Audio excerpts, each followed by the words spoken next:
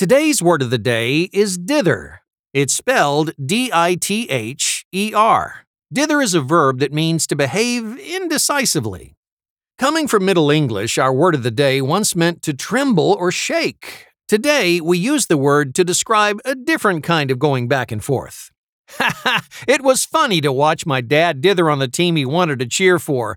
He went back and forth between the Cubs because he'd always been a Cubs fan, and the Twins because his nephew was now their starting catcher. Dither is spelled D-I-T-H-E-R.